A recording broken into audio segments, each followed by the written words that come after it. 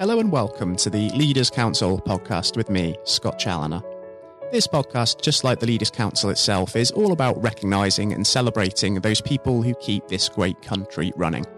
We exist to give leaders a voice outside of their own organisations and to support them in the same way that they support their staff every single day of the week. Now, if you are in a leadership role yourself and would like to have your voice heard on the national stage, then please do visit leaderscouncil.co.uk/apply, and you may even be on the show in future. Joining us on today's programme on what is another warm sunny morning here in the capital, I'm glad to say, is Jolyon Bennett. Jolyon is the CEO and founder of Juice Global Ltd, a manufacturer of mobile phone accessories supplying high quality, innovative, bold and colourful products to this tech-savvy mobile generation of people. Jolyon, very warm welcome to you and thank you so much for joining us today. Hey, good morning, and hi everyone. Thanks so much for having me. It's a real pleasure, Jolyon, and certainly is a lovely day for it as well.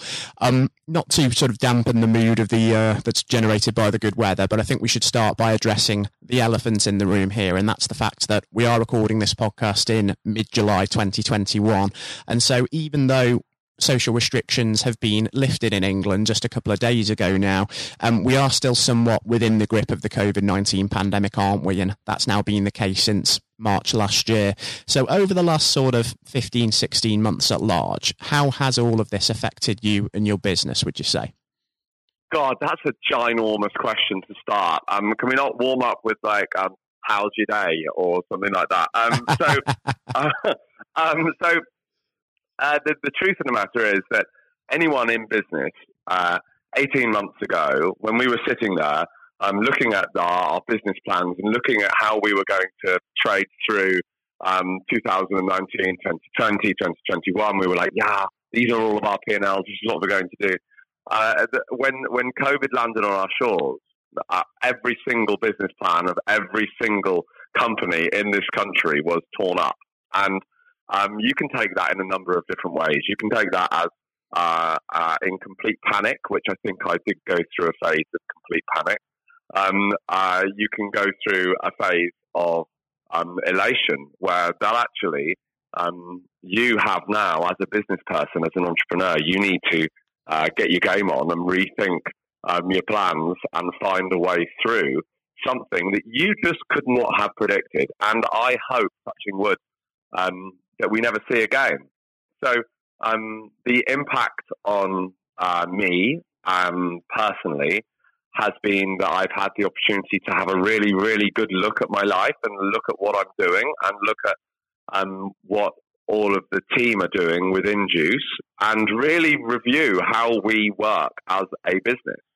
And also, individually, back to me personally, how I'm working and what I'm doing with my life. I feel like COVID has given the entire country, business professionals, an opportunity to really, really have a good look, an introspective look on how they're working, how we're all working, how our staff are feeling getting on the train every morning. Now they haven't had to do it. And I think that coming out of COVID, we've got an opportunity to create a better, more balanced business environment for everyone. In terms of the impact on Juice Global, I'm really proud to say that myself and my team have grown. We've seen growth in revenue and net profitability of around 25% over the COVID period. And so, sure, we've had some really, really hooky months, but overall, we've the schemes and the projects that we've run during the pandemic have seen a sales growth. So we're delighted. We're coming out stronger and better than we've ever been. And I think I can say that for Juice Global and also for myself personally. Yeah, that's incredibly positive, and something that is very much at the heart of your business as well is sustainability, isn't it? Indeed, Juice has been recognised for its sustainability efforts by Stephen Pacitti, the former president of the International Packaging Press Organisation, no less. And we've become very aware, haven't we, about sort of how our working practices affect the planet, affect the environment, and this is why more people are looking toward maybe working from home, not commuting as much, cutting down on their sort of carbon emissions footprint. Looking at some of the products that they buy, even something as simple as that. So I think there are some real benefits to come from this. And I think businesses like your own, which do have the environment in mind, those are the ones that are in line to benefit as we sort of look at building back better, aren't they?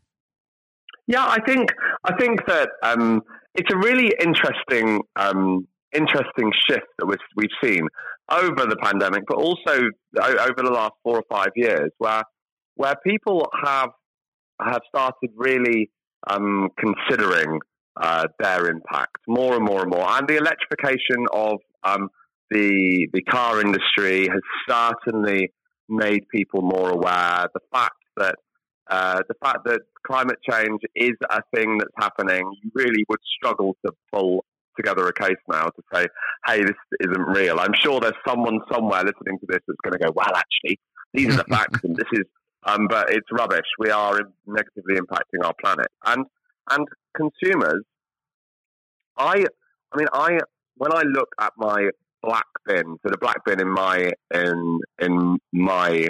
county is the one that takes away just the rubbish that's not going to be recycled. When I look at that full, I'm a little bit ashamed. I'm a bit like, God, I've created that waste myself, me as a human, myself and my daughters have created that waste, and it's now going to go off, and I'm sure it may well be treated, it may well be burned, it may well, but some of that is going to get buried. And we consider ourselves a modern country and a modern society. Well, I think we'll only truly be modern when we stop creating mountains of rubbish that we send off on boats to go and be buried in third world countries. And I think that the change in attitude that we're seeing, I'm climbing up onto my soapbox. I'm going to get down in a second, but the change in attitude that we're seeing towards plastic is really positive, because plastic is a great material. We've got something like 300 billion tons of it on planet Earth at the moment. That's going to be around for between 500 and 3,000 years, depending on the plastic. We need to use that. We need to use it for everything. We need to stop growing trees and cutting them down and using cardboard packaging. We need to be reusing the plastic that we've got and reusing it and reusing it and reusing it. And I'm heartened to see that the consumer's attitude is slowly becoming a bit more informed. Let's not make new plastic. Let's absolutely not do that.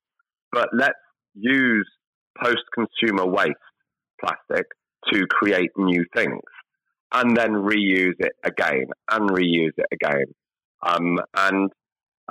use all the benefits of the card industry, where we're growing trees in order to chop them down. Let's not chop them down anymore. Let's just reuse the plastic. And myself and my business have pioneered this from the mobile technology side, and we've been rewarded by amazing consumers that have bought more of our products because we are using post-consumer waste. We're using that Evian bottle that you're throwing into your recycling bin. We're using the tray from the strawberries that you put in there, whatever it would be. We're going to reuse that and make packaging out of it. And it's a hugely positive initiative, and we've seen huge sales growth due to the fact that consumers do really care. Which, yes, you consumers have faith in humankind, because most people are willing to make a change to do the right thing. I think that's very, very right. And I think another real change that we've seen over the last few months as well is a heightened awareness of our own mortality, our own health. And that doesn't just go for physical health, but also mental health and well-being as well. And within business, just how important is that? Not just, of course, in terms of looking after sort of that of the people around you as a business leader, because that is your role, but also your own as well, because we have to be aware of the effects of CEO burnout when you're sucked into that sort of survival mode of running a business as well. It's so interesting, and it's such a good point, because people don't care about the CEO, and I say that it's slightly glibly. When you talk about well-being in your workforce or in business, it's never the CEO that's first at the list, because the CEO, him or her or whoever it would be, get lots of money. They get lots of money, they get lots of status, they've got shares, they've got this, they've got that, they've got a good expense account. All of those perks and all of those rewards from doing that job they do not stop you from having challenges in your own brain. They do not stop you from finding general day-to-day life difficult. Money or whatever it would be. It just doesn't help. So I'm a ginormous fan of giving the mechanisms for coping to the senior management team as well. And it's, I've worked in jobs. I've worked at the bottom of a business where I was a telesales account manager, where I literally sat and made 150 phone calls a day in a startup. And I've been the CEO of large businesses and directors of NASDAQ businesses. And it's hard at all levels. It's not easy. It's tough at the top, but it's also tough at the bottom. And working in the modern world, the digitalized world, where we've got emails on our phone, we've got computers that we take home with us. We've got our work, our office follows us. And that never used to be the case. So unless you can find ways to control and be disciplined and find mechanisms for coping and use those mechanisms and know when you need to use them, then everyone, whether it's a CEO or whether it's the office cleaner or whether it's someone that works in the canteen or if it's someone who heads up the whole marketing function, whatever it would be, all of those people will struggle.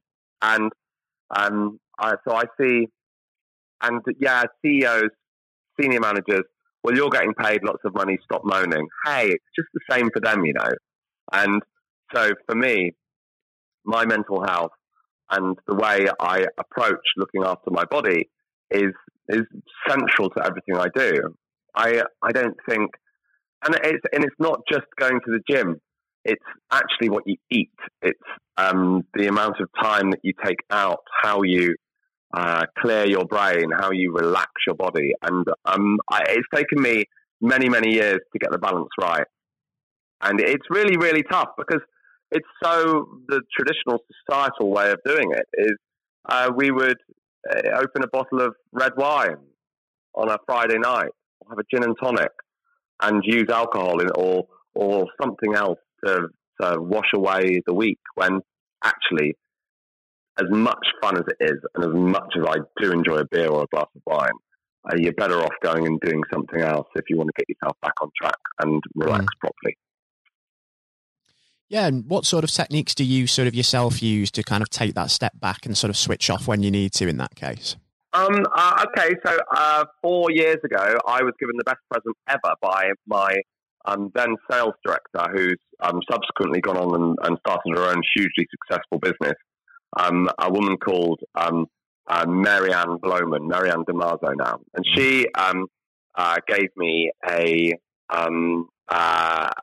block of 3 private yoga and meditation classes.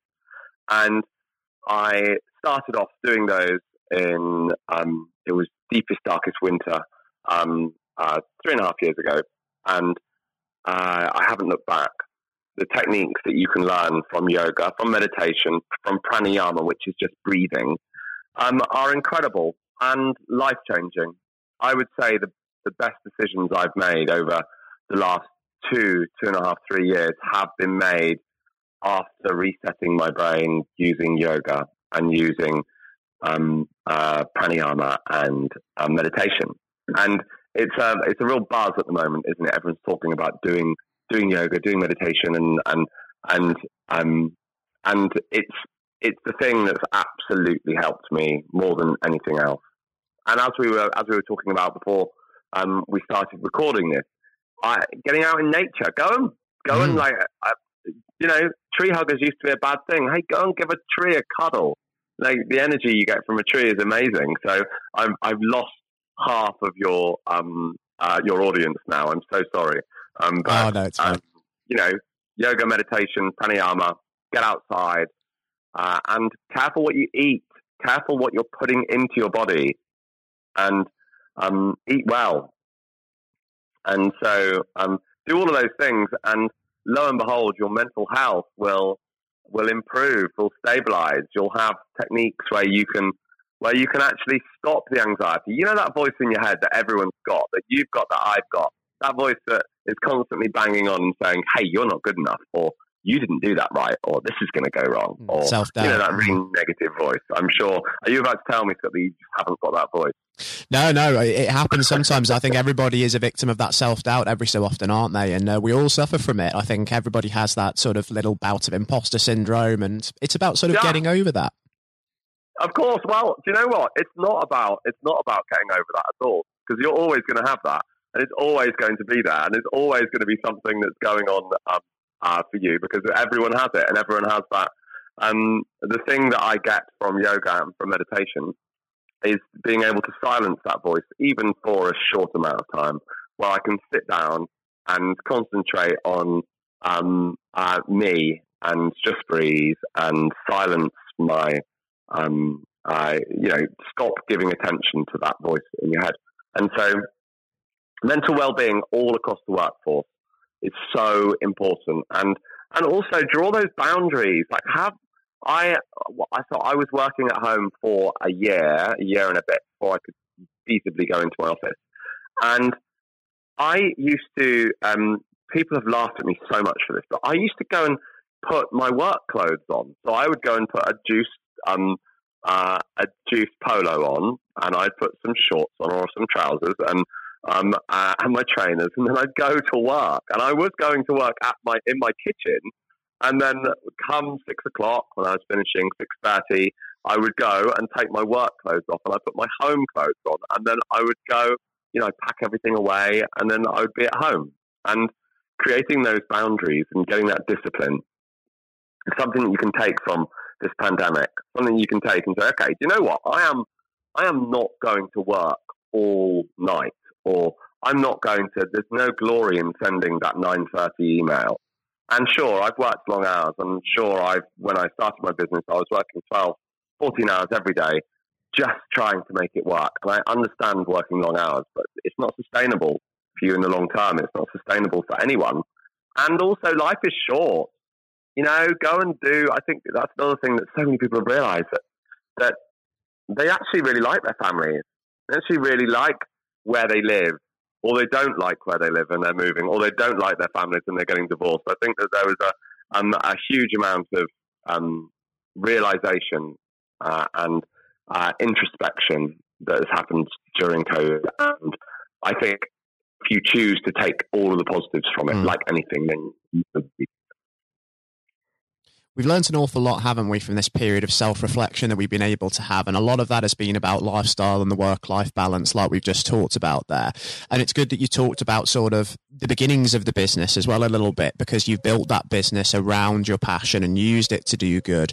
And one of the next things I was actually going to ask, as well as, of course, the work-life balance tying into this, if you could actually sort of go back and address the younger you when you did start out, what sort of advice would you give yourself with the knowledge that you have now?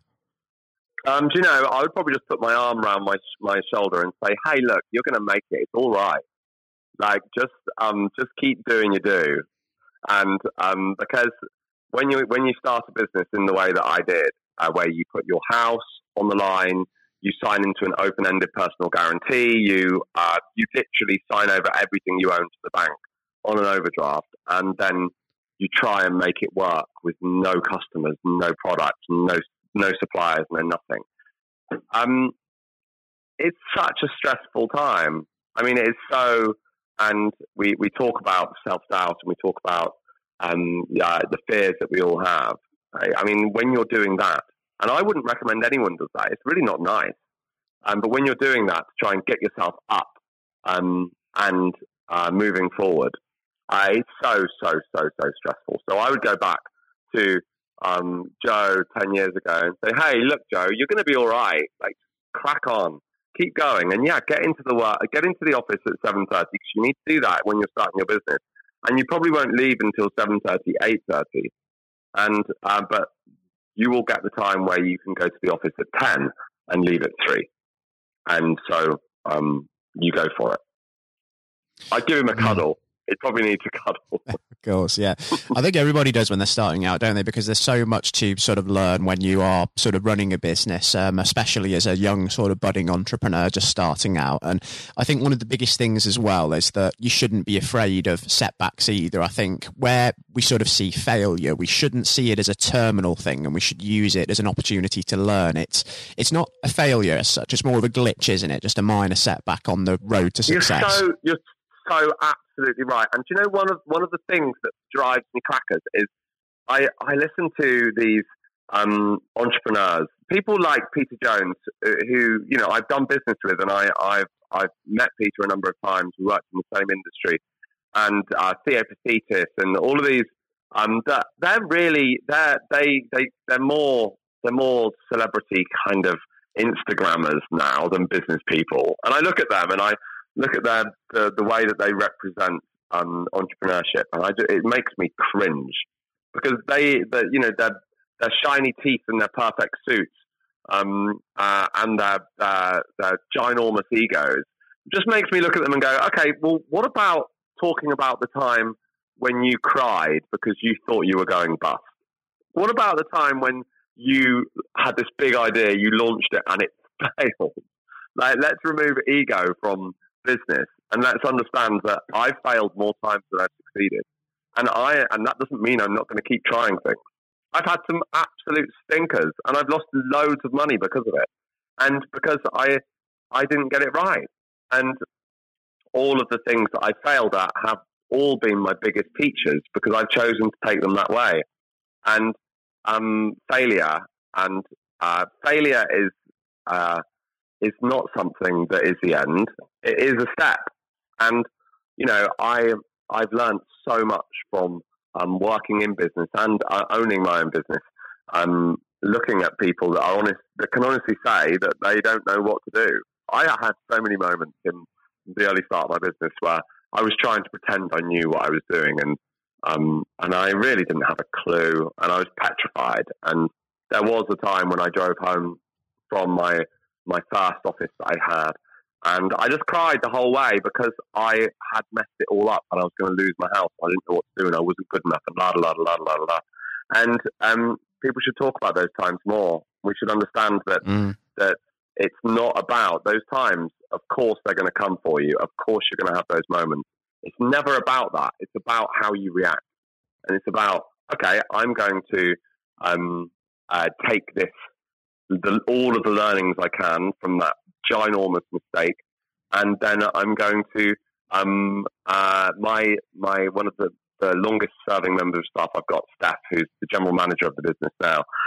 She says that some nights she would go home when we were starting the business, and she would, in her mind, she would press a great big red button with reset written on it, and she would reset, and then everything would be reset, and she would start again in the morning.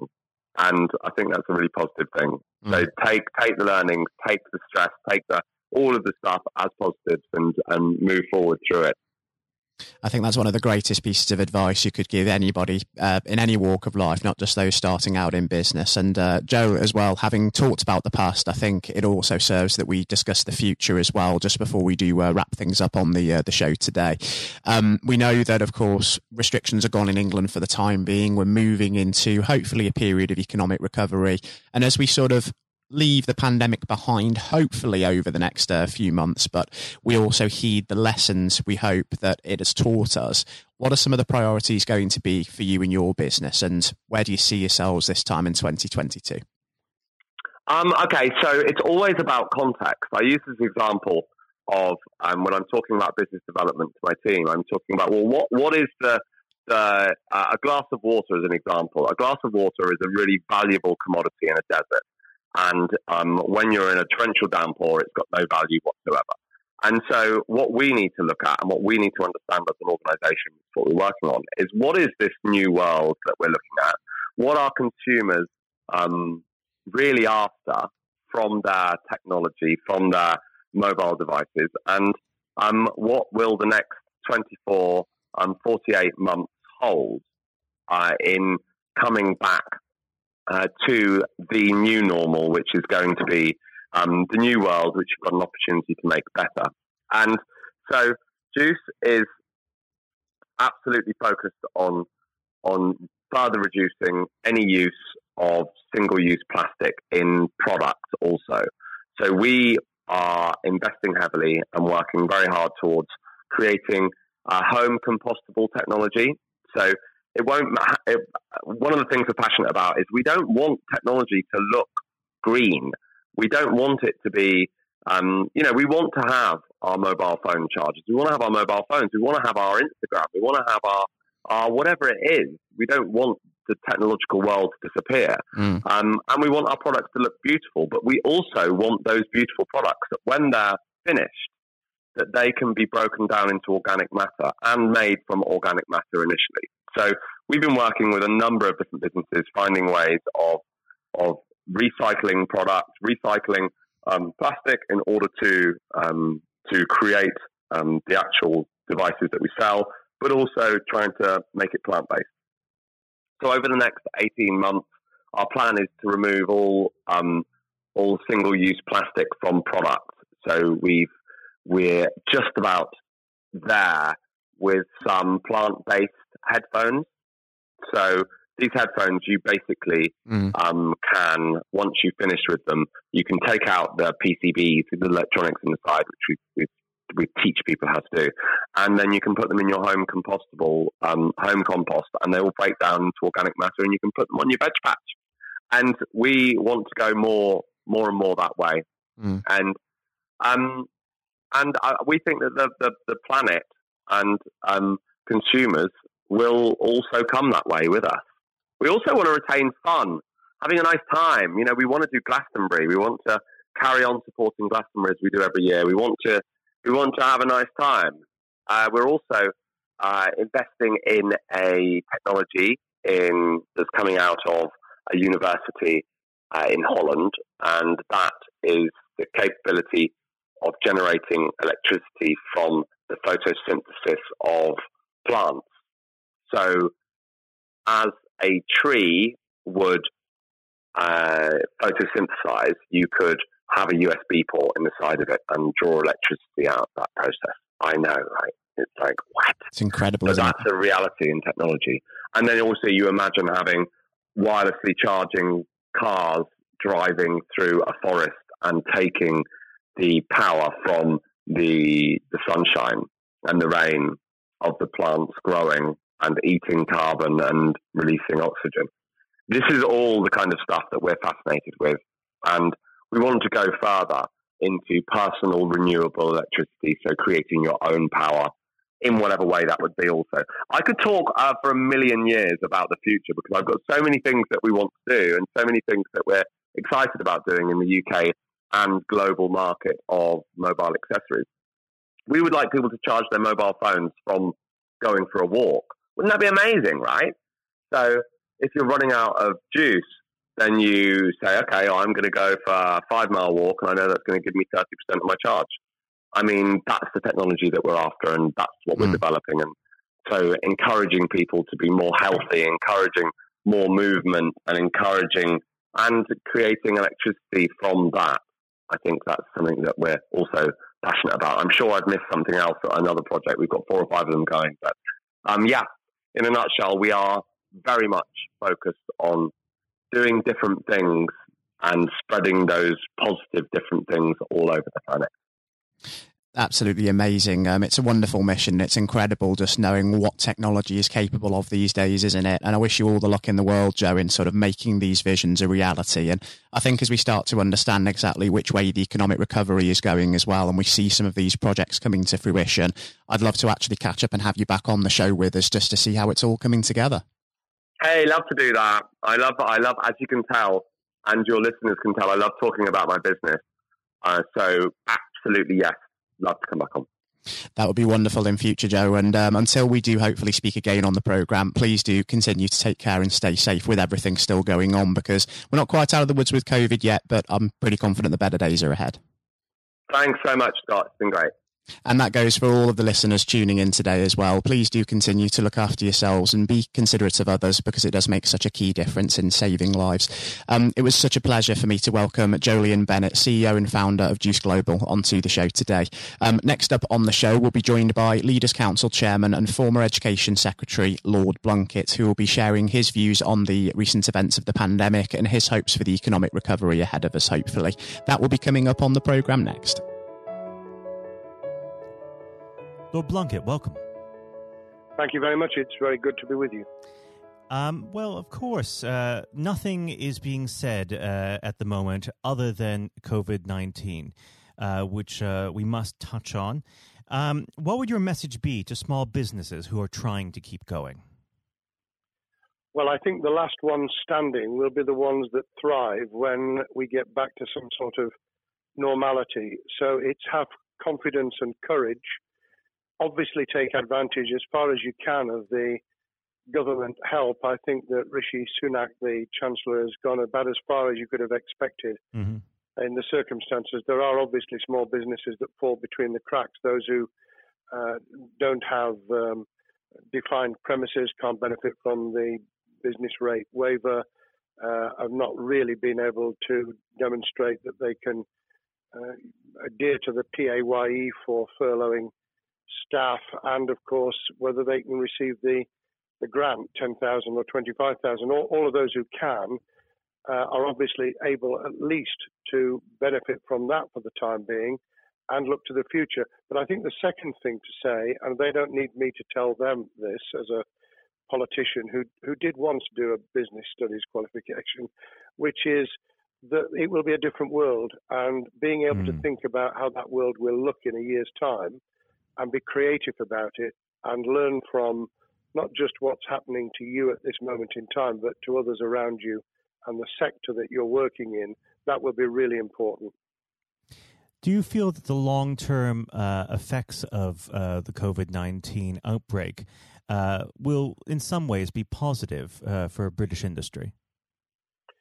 Well, only in the sense that people are having to be creative, they're having to adjust and innovate.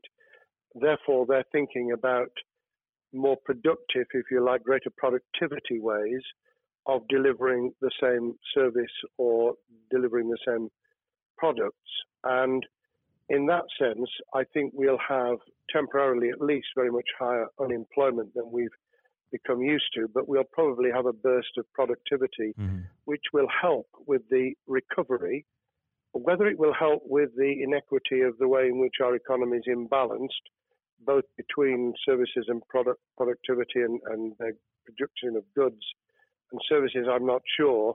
What we will need to try and do is to ensure that the geographic imbalance that exists is, as far as humanly possible, is dealt with by both the entrepreneurship and innovation from the bottom up and targeted government help, which will still be needed. And we are now in the throes of the kind of borrowing that we saw back in 2008 to save the banking and economic system. We're having to do that to save the whole of our productive business and commerce, and I think that will have to be sustained for some time. Do you feel that people will take a second look at global supply chains in the wake of this outbreak?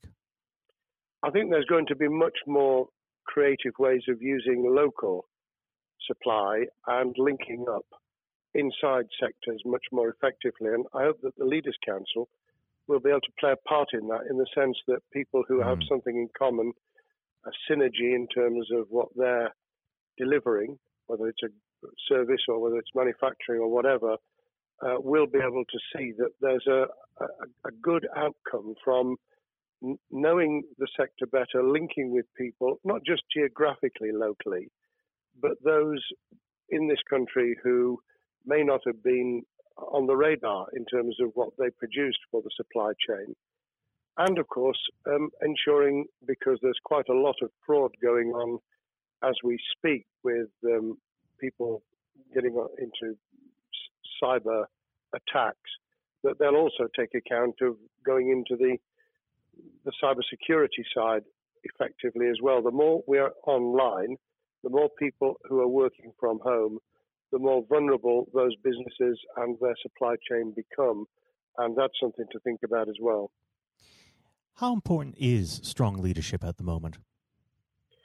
Well, I actually think that it's brought to the fore leadership in a whole range of areas, from obviously government itself, and there's been ups and downs, but all the way through the public and private sector. People have, to use the jargon, stepped up, and they've shown local, regional, national level the kind of leadership that Britain historically was very good at.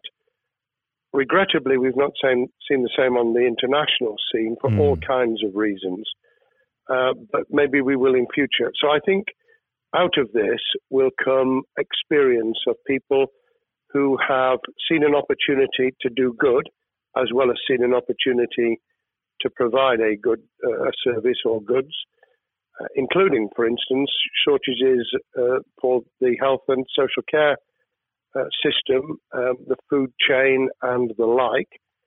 But also, I think in terms of seeing the synergy between the private and the voluntary sector and using people's commitment to each other in a very positive way. I'm not sentimental about this. Things will revert. But actually, I think there's a kind of moment of moral judgment of people feeling that they've got a role to play outside the immediate survival that they're engaged in. And if we can hang on to a little bit of that social responsibility, that will be a very positive outcome. Absolutely. Now, what's your broad view of how the government is responding to this? Are you broadly supportive of their measures? Well, it may surprise people to hear that I have been very supportive. Of course, there's been legitimate criticisms about the speed of response on protective equipment and on issues relating to testing. But my own view is very similar to the challenge that was made to the Prime Minister of Italy when people said, why didn't you close Italy down faster? And he said, a fortnight before we did it, I would have been considered to be a madman and nobody would have agreed to do it if I'd tried to move too quickly. And I think that's something that we need to reflect on here in the UK. We may have seen the signals elsewhere across the world and taken them more seriously at the time. Hindsight is a wonderful thing, but as someone who's had his life in the opposite political party to the present government, I think that with some hiccups and mistakes, they've not done a bad job in what has been incredibly difficult circumstances. And you're absolutely right. In a liberal democracy that we live in, it's very difficult for people to swallow orders given to them from government.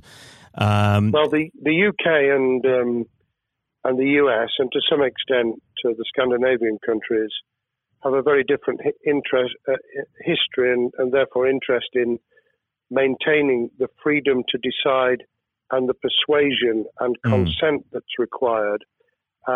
Those countries that have experienced one way or another totalitarianism over the last century have a slightly different way of coming at this.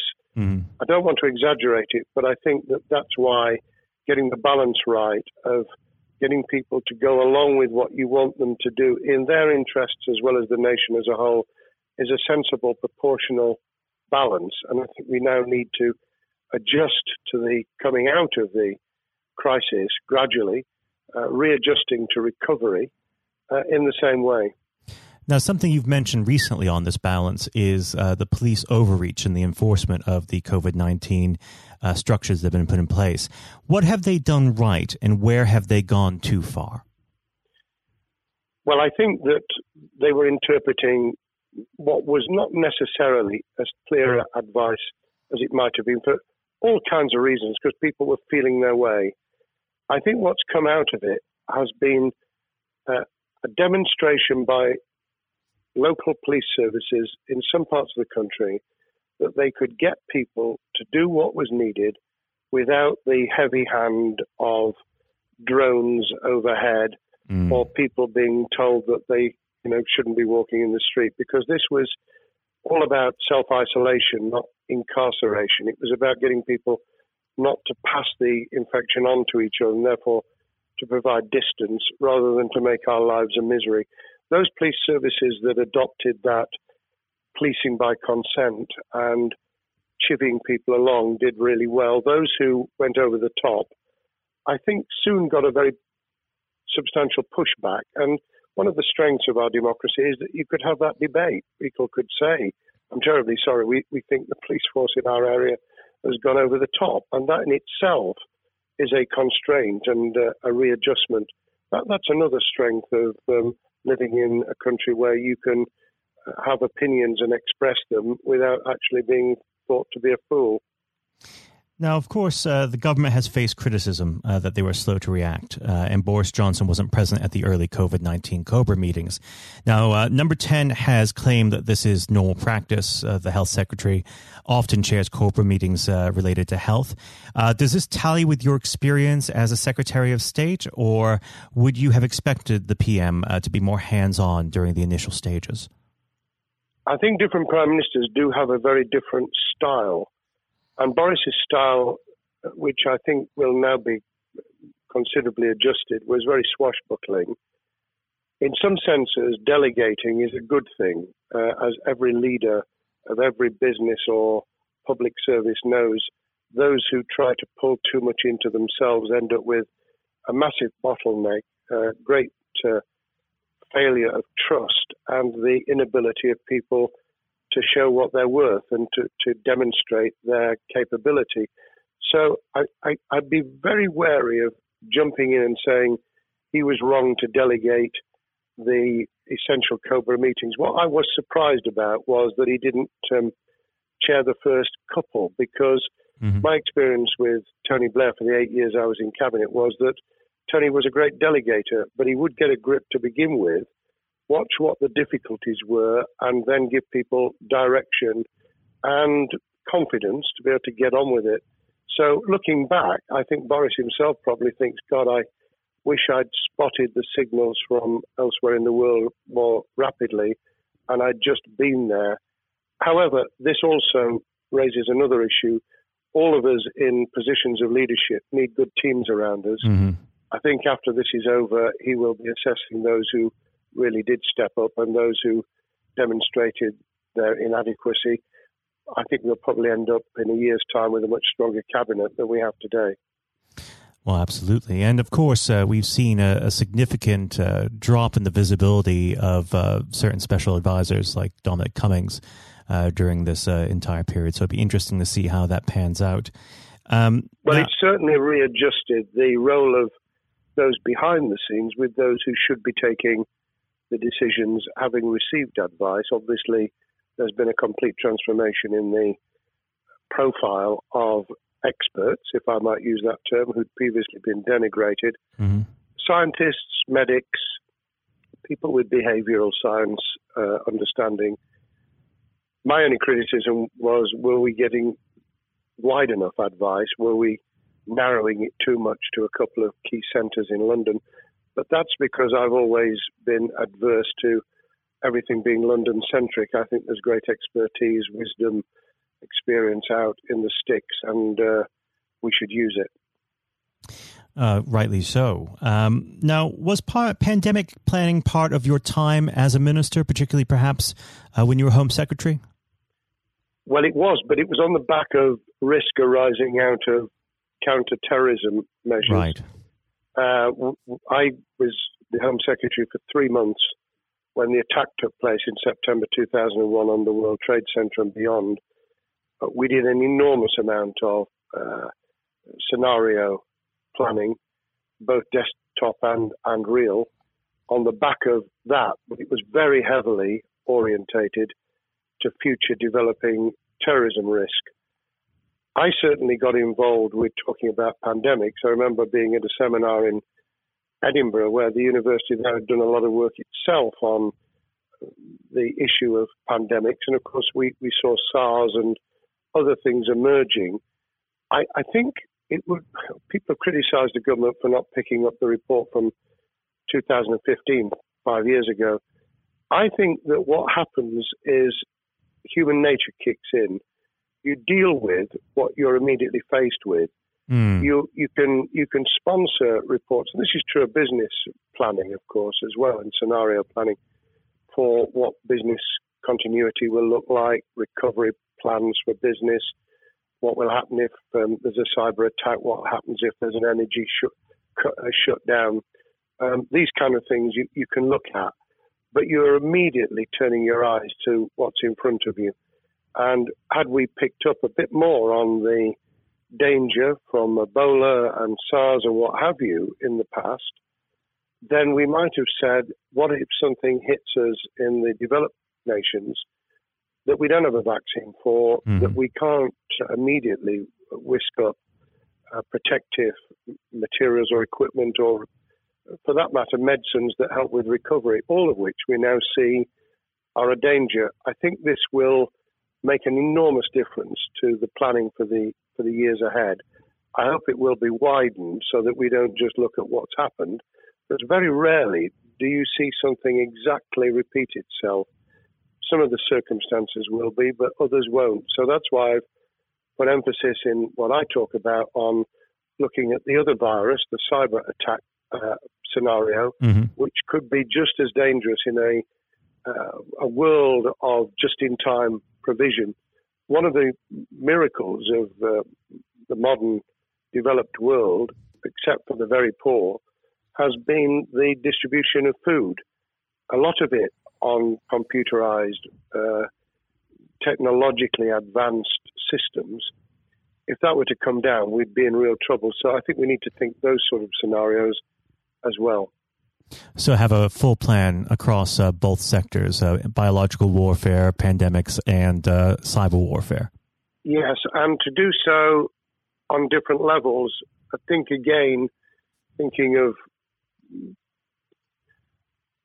global but acting local, we need a lot more to think about what would happen if something took shape that actually broke down those national and global chains and how we would cope. And without, obviously, we've got enough fear and anxiety to last a lifetime. Without creating even more anxiety, we can think about those things for the future in a more rational way, I think. Now, aside from the physical threat of the virus, one of the things that people are vastly worried about is the effect on the economy, not just national economy, but also the world economy. Now, it has been said by certain parties, and I'd like to garner your thoughts on this. Is there a danger of the effects of the lockdown being even worse than those of the virus? Were it be prolonged, I fear that balance would tip the other way. It is about proportionality. It is about balance. It's the wisdom of Solomon, really, to get the moment right when you start to move and then to move quickly. There's no doubt whatsoever that we are stocking up, not just on the economic and employment front, which will be devastating enough, but on the health and social well-being front, enormous challenges, and they will need careful handling because there's a lot of people whose lives, for a variety of reasons, are at risk in the future on a scale that we've been dealing with over the immediate handling of the pandemic, concentrating really hard on those affected by COVID-19, those sadly who have died or been seriously incapacitated. That will roll over into the economic, the social, the mental health and cultural well-being of the nation, and that will need all of us to pull together as well. Absolutely. Now, do you believe the government's doing enough for business? I think that the speed of reaction once the scale of the pandemic was clear was very good. I've praised Rishi Sunak for his action. Remember, a chancellor who had only just come into office was planning to deliver the budget in the middle of March and has had at least three equivalent budgets since. I think he's handled it very well. Understandably worried now about what we're doing to our economy. The level of borrowing is sustainable because of low interest rates, but it reaches a point, of course, where it tips over so that you can't then do the kind of structural investment requirements that the government were laying out before and in the March budget. And those will have their consequences as well as a planned payback over many years. I think we've learned something over the last few months. We needed to take immediate action. We don't want another round of austerity equivalent from 2010 through to 2019. I don't think the nation, on the back of what's happened and the challenges we have, could take that. And therefore, we need a different plan, economic plan, over a much longer period, just as we did from the Second World War all the way through to 2002, when the final American loans were paid off. Now, of course, one thing that's on everyone's lips, how much longer do you believe that the lockdown can go on for? I believe that we need to be substantially back in action as an economy in June. This obviously is led in terms of places where people would meet in large numbers, having to adjust to the fact that it will be longer for them. And sadly, that will involve business closures. It's why the Chancellor extended the furlough scheme to the end of June.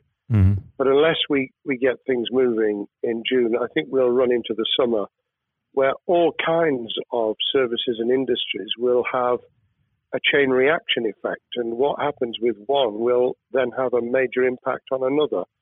And then you get the skittle effect where things get knocked down that you hadn't perceived were going to be affected. So I very much, if I were in government, and I always think of things in that context, what would I do if I were in government? I would be on the side from the second week in May, on the side of the hawks in terms of saying we've got to start moving, and we've got to do so with the collaboration and cooperation of the public who have got the message, who did behave, who responded magnificently. Let's try and get back, perhaps, doing things differently for a time, but substantially getting back to business as usual. And unless we do that, then those areas that can't and wouldn't expect to be back in action immediately get pushed further into the middle of the year and the autumn, and then they become unsustainable. Now, of course, one of the other major developments we've had recently are the changes in the Labour Party. So if we could just speak on the Labour Party for a while. This might sound like an obvious question, but how does Sir Keir differ from Mr. Corbyn? Well, I'm biased because I believe the Labour Party has come out of 4.5 years of a black hole of a nightmare, where it neither represented a credible opposition nor an electable government, and the combination was to let those who supported the Labour Party and needed some of its policies let them down very badly. Sir Keir Starmer both is a highly intelligent, professional lawyer who, as Director of Public Prosecutions, led the service well, had to take difficult decisions at a time of austerity, understands the world beyond Labour members, but has been able to do business with those who originally supported Jeremy Corbyn and was able to command support from them. His creation of a balanced shadow ministerial team has been very encouraging. I supported Lisa Nandy, who he's made Shadow Foreign Secretary, because I thought she understood the north of England and the disaffected former Labour voters. But I believe that Sir Keir has taken on board those who have something really sensible to offer, and I believe he will be both a great leader of the opposition. More importantly, he will then present himself as a credible alternative Prime Minister. And all governments need an alternative government at their shoulder. It was true of us from 97, and it took the Conservatives some time to recover and to get to that position, but they did, and the Labour Party will, and that's crucial for our democracy. All of us need to understand and appreciate that a living, breathing functioning democracy requires a credible, confident, and in many ways supportable opposition, as well as a government that we clearly want to do well, because none of us want, as we didn't with the COVID crisis, none of us want the government to fail. We want to see our economy recover. We want our social well-being to be taken into account. We want to overcome deep-seated inequality and poverty. And we want to do it with enterprise and entrepreneurship and business playing their role. And that is about leadership nationally, locally, in the private and the public sector. People with ideas, with confidence, with the ability to pull teams around them. Above all, to have some idea of what it is they want to achieve and a very good idea as to how to achieve it. What's the one key thing that Sir Keir needs to do to restore Labour as an election-winning party? I think Sir Keir Starmer's major challenge is to convince sceptical voters that Labour has not only reverted to a party that they can support because they can see it acting, developing, presenting as a credible alternative government, but also that the lessons have been learned from the fiasco from 2015 onwards. In other words, there have to be very clear signals of substantial change, not just the right words, not just reassurance that we're not going back to some of the crazier policies, but actually that we've understood why the electorate rejected those policies so substantially in December 2019. If people get that message, they'll understand that the Labour Party has changed, as it did in the 1980s and early 90s, to become the electable government with the greatest majority in historic majority, even greater than 1945, which I was privileged to be able to take advantage of in 1997 when I joined the cabinet. Now, I know what your answer is going to be to this question, but indulge me. Do you think Sir Keir has what it takes to be PM? Yes, I do. I think he has the background, he has the experience, he has the professionalism, he has the forensic mindset, and he has the confidence to have put a team around him which will ensure that it will work. And those elements are true of all leaders. Ideas, the ability to build a team, to have confidence in that team, and to be able to demonstrate leadership in practice, sometimes at the most difficult times. And, you know, the Leaders' Council, those sharing their thoughts with the kind of thing that we're doing now with a podcast, but also joining us in linking up in that network of people who can support and help each other and learn from each other. That is what needs to be done in politics as it needs to be done in business. Thank you very much indeed, Matthew. Well, thank you for coming on the program. It's been an absolute pleasure, and I look forward to speaking with you again. Thank you very much, and good luck to all those listening in what has been a nightmare scenario. Good luck for the future. Have courage, have confidence, and yes, listen to those who know more about business than I ever will. Thank you, Lord Blunkett. Thank you.